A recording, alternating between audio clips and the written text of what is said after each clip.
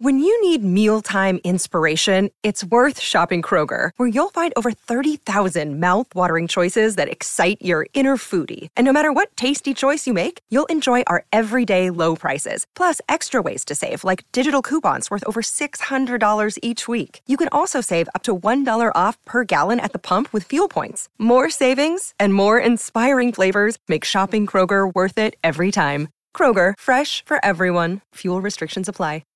As far as other guys that got non-tendered, there really was not a lot of guys that jumped out at me. Rowdy Tellez being non-tendered, which is a guy we talked about a few episodes ago as a potential DH target. Though I know he's going to remind too many people of Daniel Vogelbach because he's big, because he's a lefty, because he's got pop. But does he have enough pop? And he's coming off a bad year, and he only plays first base. And he doesn't really have a neck. So maybe Tellez is not the perfect target, though he does have the connection to David Stearns, which I know we're going to play that game. Anybody who ever played for the Milwaukee Brewers is going to seem like a fit. I was intrigued by Nick Senzel, who was non-tendered by Cincinnati. There's something about former prospects, guys who you heard so much about for so long. And Nick Senzel was certainly one of those guys. He was a top draft pick by Cincinnati back in 2016. Guy was actually taken second overall. And he's turned into a super utility player. He's a useful Major League Baseball player. And I mean that because he can play third base, he can play center field, he can play left field.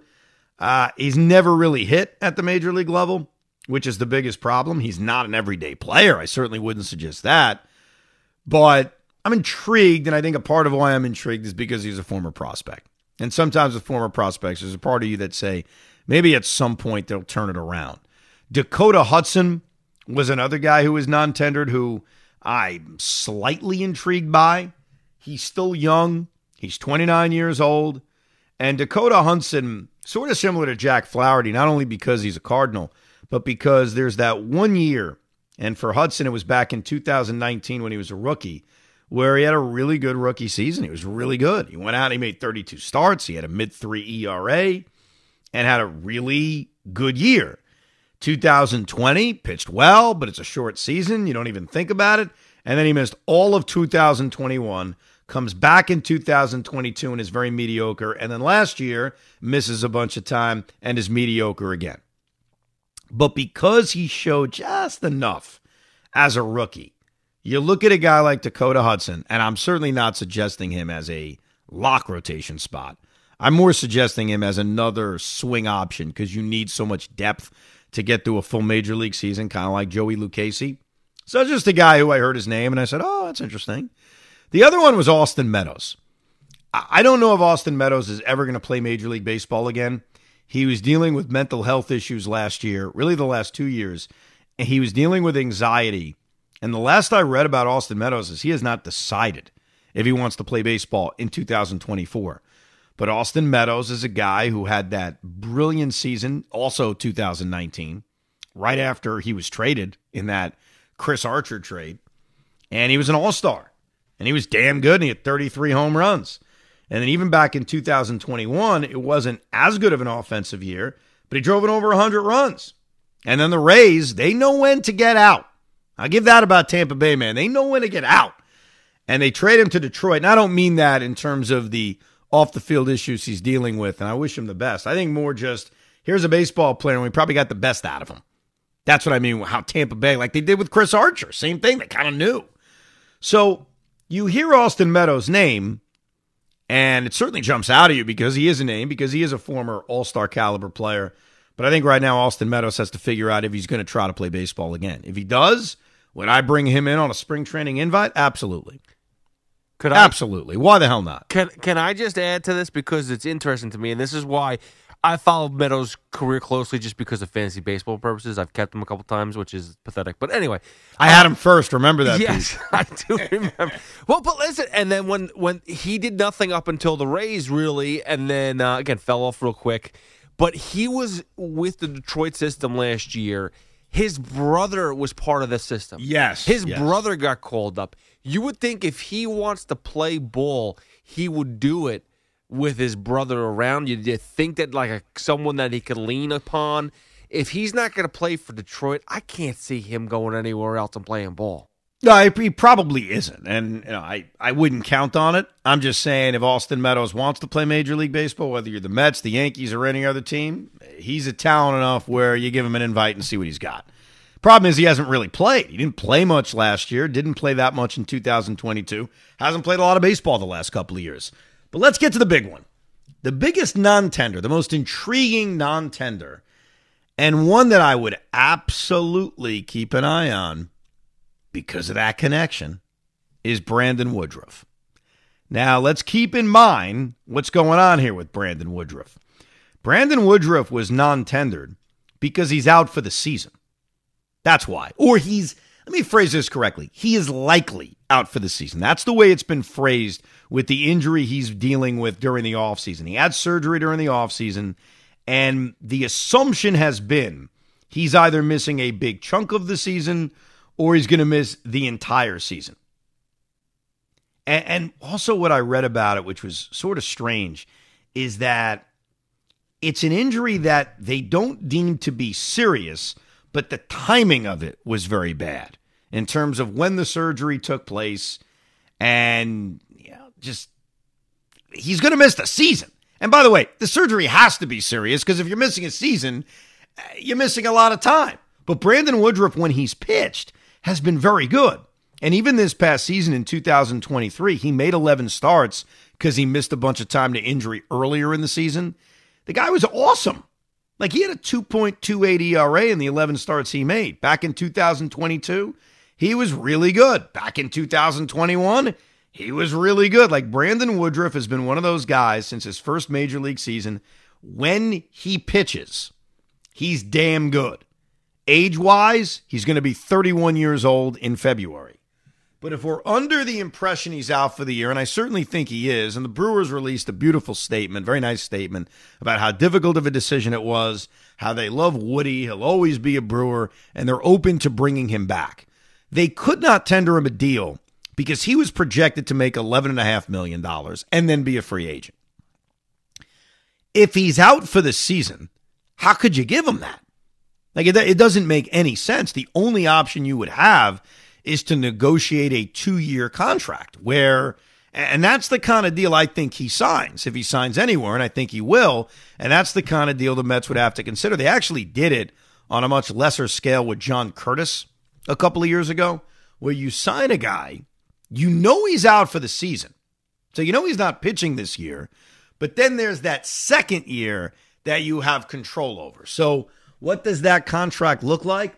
Are the Mets going to give him, a 2-year, $20 million deal where you're giving him $6 million for this season and then $14 million for next year? I don't know. I don't know what kind of deal you give him. It's a 2-year deal. I'm just not sure about the money. And I'm open to it because he's a damn good pitcher. I just know short term he doesn't do anything for us. Like, if the Mets come out and announce tomorrow they've signed Brandon Woodruff to that kind of 2-year contract, I think we'd mostly agree that's a great deal for 2025, but it doesn't do anything for us in the short term because he's out for the season. I do think it's worth investigating. I think those are smart moves. We've seen the Tampa Bay Rays make moves like that in the past where you sign a guy who you know is not pitching to an affordable 2-year deal, and then you reap the rewards potentially 2 years from now. Because of the Stearns connection, like we mentioned earlier, we're always going to speculate. I think it's a possibility. Would you be up for that? Would that intrigue you? So Brandon Woodruff, I think, is someone that's a no-brainer. I know the situation right now, it sucks. But if you take his best season, and you compare it to, like, if it was a 2-year, $20 million deal, you're basically paying it in a little bit in advance. You're paying not for next year or for 2024, but you're paying for 2025, and it's get a cheaper deal. Now, if he could put up what he's put up in the past when he's been completely just, outright nasty on the mound, it's so worth it. And in 2025, if, like, say, for example, we miss out on Yamamoto when we get Shohei, or say we get both, you're talking about Shohei Ohtani or Yamamoto and Woodruff. You're talking about two guys that could fight for a Cy Young. Oh, plus Kodai Senga. I mean, that's awesome. Yeah, that Ohtani part seems like a fantasy, but sure, why the hell not? The surgery he had, by the way, was right shoulder surgery to repair his anterior capsule. And I've read they're expecting him to miss most of the 2024 season. I think John Paul Morosi tweeted he could be back by the All-Star break, but I haven't seen that anywhere else. I've seen he's going to miss most of the season. Obviously, if he signs somewhere, I'm sure what team he's on and where they are in a pennant race may impact that. But I certainly think we have to view it as he's out for the season. And I'm with you by going after him. Like, why the hell not? I think where the Mets may end up if they miss out on Yamamoto, and I know this may sound really disappointing and piss a lot of people off, and I get why. It should piss you off, I guess, is if they don't get Yamamoto, they may go with a lot of short-term deals. They may go a lot of one-year deals and then kind of re-enter the market in 2025 when Shane Bieber's a free agent, when Corbin Burns is a free agent, when Shohei Ohtani would pitch, assuming you signed him, when Brandon Woodruff would pitch, assuming you sign him. So if you are ending up in that direction where you're signing guys to a lot of one-year deals, that at least locks you in for a guy that you could kind of pencil into the rotation for 2025. So I'm open to it. We'll see how aggressive David Stearns is on that. But other than that, there really weren't any other names that jumped out at me. There weren't a lot of names that had me all that excited. We had mentioned a couple of days ago Cal Quantrill as a possible back-of-the-rotation guy after he was DFA'd by Cleveland. But guess what? They went out and traded him to the Colorado Rockies. So it did not work out. A couple of quick emails on the Rico Brony. And, of course, you can email us to ricob@gmail.com. Steve writes, love the show. If the Mets are successful in getting Yamamoto and he's their number one and their number two starter, both out of Japan, will both of them need 5 or 6 days rest between starts? Do you think that's a potential problem? What I think it is a 6-man rotation. If they successfully sign Yamamoto, I think the Mets are almost a mortal lock to have a 6-man rotation. And that's where Hoff's boy Joey Lucchesi comes in. That's where signing a depth guy like a Dakota Hudson, who we brought up earlier as a non-tender guy, that's where that comes in. So I think those options, as unappealing as they may sound, may be more necessary when you're talking about a 6-man rotation. By the way, a lot of emails in terms of the rewatch, which I talked about on the last Rico. What game should we rewatch and then do a podcast on? Last year we did it on Game 7 of the 86 World Series. A lot of, and I suggest it should be a negative game. I brought up some kind of brutal loss since we did a positive one last year. We did get a little bit of what you said, Pete, of the last game in 07. The last game in 07 is not on YouTube. I looked for it. The Saturday game from 07, YouTube. The Friday game, YouTube. But that final game in 2007, I like to call it the Tommy Glavine can't get a freaking out game, is not on YouTube. So in fairness, we have to eliminate that as a possibility. For some 2000 World Series candidates in the email, a few Game 6 1999 in the email. We got a lot of candidates. A lot of candidates. I can't believe it's not on YouTube. What are they trying to scrub it away like Back to the Future? Do you really want it on YouTube, though? No, but I mean, again, like for our purpose, yes, just have it for one time only. Could they like release it for one day? Everyone get a chance to watch Misery? Yeah. I don't know about you, and I'm going to leave it up to the people. I'm more partial to going back further.